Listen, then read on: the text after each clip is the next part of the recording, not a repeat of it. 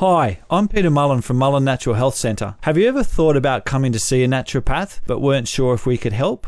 Why not try our free 15-minute phone consultations? Call 4961 4075 or go to mullenhealth.com.au for details. I'll tell you what, Tuesday afternoons would not be the same without this sharply dressed young-ish man joining us. Peter Mullen, good afternoon. Thank you, Mark. I like the youngish. Yeah, I'll take that. We can run with that. We can run with that. We've been called worse, both of us, that's for sure.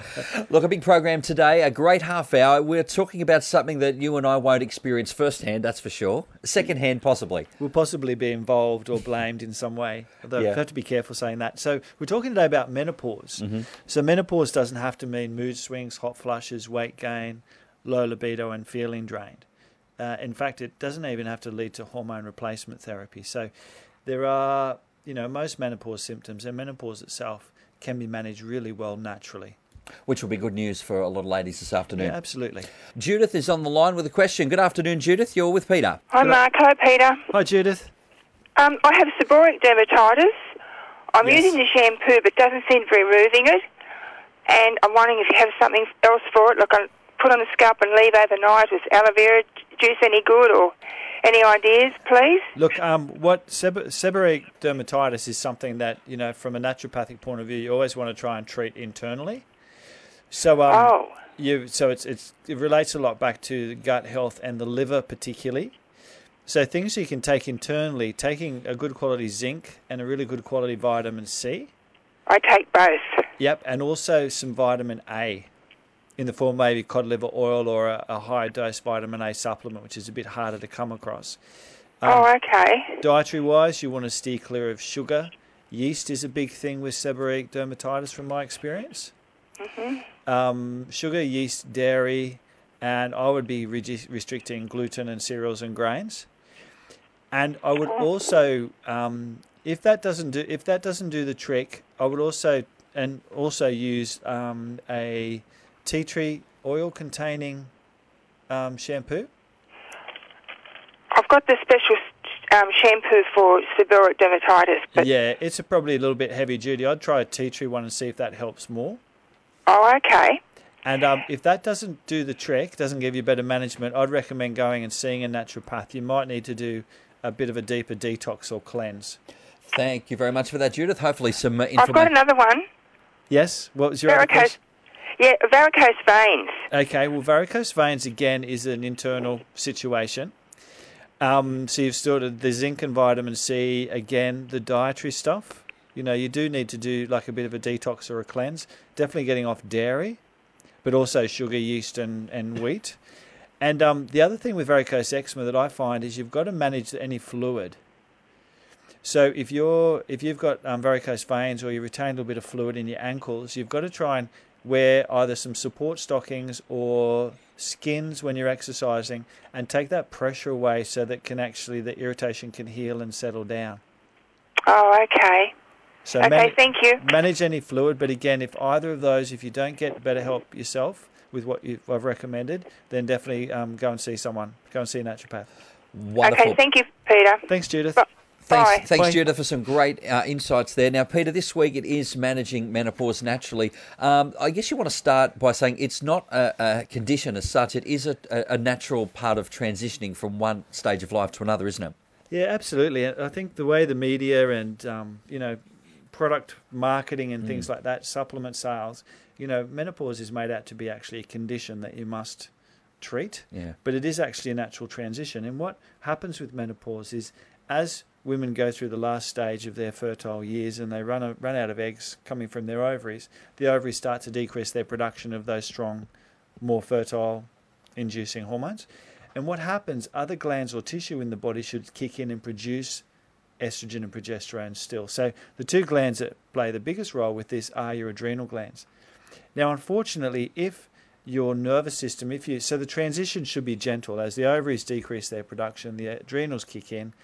If someone's had fairly hectic life, if they've run off their adrenaline or nervous energy a lot, if the adrenals are a little bit exhausted or burnt out, that transition can be a lot rockier. And that's when women tend to get a lot more of those symptoms as they transition through. Is that a generalisation, or is that pretty much hard evidence that depending on the lifestyle that you've had up to that point, would generally be how that part of life is going to play out? Yes and no. Yes and no, because there's genes involved as well. If your mother went through menopause really well, and statistically, a third of women breeze through change of life and wonder what all the fuss is about. You know, a third of women have a mild to moderately difficult time, and natural medicine can really make a massive difference. And a third of women really can have a terrible time with the transition. And that's where sometimes we might look at using, say, the bioidentical hormones for a short period of time. Not the normal standard hormonal HRT recommended by the GP, but actually a different style of HRT. But again, that's only a third of women, and we'd use it for a short period of time until we could get them back onto a more natural approach. So we'll come back and have a look at some of those options in a moment. For the ladies that are doing it at the tough end, will we have some options for them as well? Yeah, look, absolutely. We're doing our third talk tonight. Like, our menopause series of free talks has been really popular. So this is the third one we're having this year, and we still have a few free seats available. If anyone's really struggling out there and they want to know more about what can be done naturally, obviously I'll talk about it in a moment, but they're more than welcome to come along. For the ladies that are in that situation, maybe they're going through it or approaching that stage of life, you've got some solutions. Yeah, look, it's again, because it's a natural process, you know, a powerful medicine for us obviously is our diet and lifestyle. You know, and there's always, with any health condition, there's always, you know, a lot of help you can give yourself in these areas. And, you know, I guess part of menopause is a great example of understanding how your body works and feeling empowered to know the things that are going to make a difference for you, and feeling like you're taking some control of your health as well.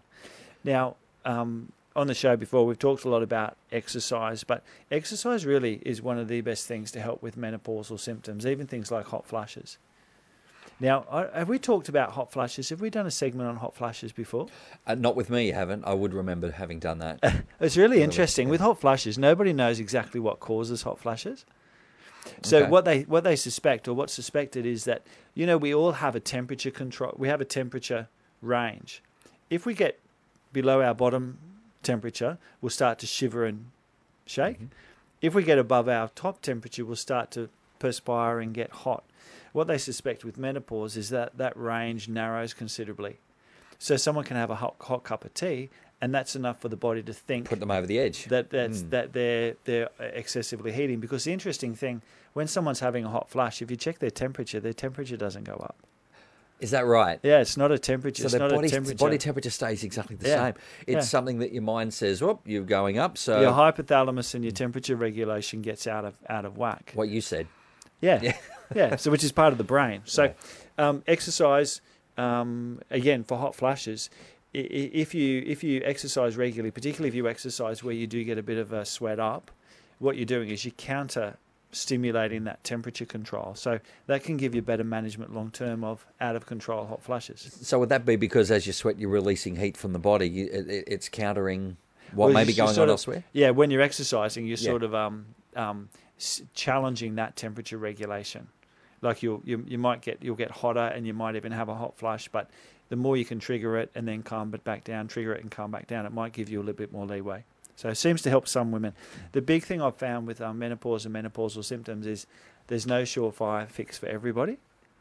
And oftentimes, and a lot of ladies might recognise this out there, that you'll find something that will help and it will work really well for a period of time, and then the body shifts or change somehow, and you're back to square one, and you've got to try something else. So it just seems to be part of that transition. So exercise, normalise your cortisol, which is a major stress response, manages your blood sugar, your insulin, thyroid levels, as well as giving the brain more oxygen, boosts your mood. And it needs to be enjoyable. So particularly things like yoga or Tai Chi. Yoga is fantastic because when you're doing yoga, you're actually massaging all your internal organs as well with the stretches, etc. And Tai Chi is a bit the same. Walking, minimum 30 to 45 minutes, 5 days a week. And, you know, the walking, there's endless benefits from walking. Regular weight bearing and aerobic exercise. So weight bearing for women as they get older, resistance training, is really, really important. It's because as we lose age, we lose muscle. If we lose muscle, we lose bone density. So because bone density can become an issue with this drop in hormones from menopause, that menopausal transition. If someone's already a bit osteopenic, menopause is definitely the time you need to start doing some resistance stuff. Moving from exercise, are there some other things that may be helpful out there? Well, look, one of the menopause is all about change and transition, and it is like our peak fertility. This is an interesting fact. I don't know whether I've made this up, but it's an observation anyway. Our peak, an interesting fact is that our peak health and fitness is, when do you think? What age? I'm not even going to try and guess. No, well, if you tell me. If you think about any animal species, our peak. Would it be fair to? Can I give like a range? Yeah. 15 to 25? Yeah, No? probably Close? 18 to 25. I was pretty close. Yeah. That's pretty fine. Yeah, okay. Is that how old Rob is? That could be. I think he's in that range. Our producer, he's happy with that. We were in that range, we Peter. were in that range. Were in that we range. remember that range. Anyway, so that's when our body's actually at its peak. You think about any animal species, their peak health is with their peak fertility, because it's all about reproducing the species, right? So anyway, so menopause is a natural transition. And it's a bit of a, change of life, reassessment, and from a stress point of view. So stress is a massive aggravator for making your menopause symptoms worse, particularly if you're a bit adrenally worn out. So meditation and mindfulness. So essentially get the right amount of exercise. Again, it feels like conquering all health concerns, really. But the right amount of exercise, reduce the stress, and learn some techniques on that. And the other thing is, and can't stress enough, anyone I've seen have awesome results with recovering from really life-threatening conditions. Meditation and mindfulness has been a massive part of their recovery. The third thing is getting outside. Healthy vitamin D levels, really important for bone density. Nearly all of my menopausal women that I test for vitamin D are low. And it is middle of the year, but I'm testing women in summer because everyone's so covered up, and low vitamin D. So you need vitamin D going through menopause particularly. You need to make sure your levels are good because you really want to maintain and look after your bone density. Peter, you have some more solutions for ladies this afternoon. Absolutely. So the three great starting points. Number one, try and look at increasing your phytoestrogens or your plant-based estrogens. They tend to bind to the estrogen receptor sites and prevent... to sort of help your body to think that your hormone levels are balanced, basically. Okay. But they're not estrogen. They're safe to take. A lot of people sort of panic about phytoestrogens, thinking they're estrogens, but they're not estrogens. They're similar, but they don't cause any of the side effects associated with the other.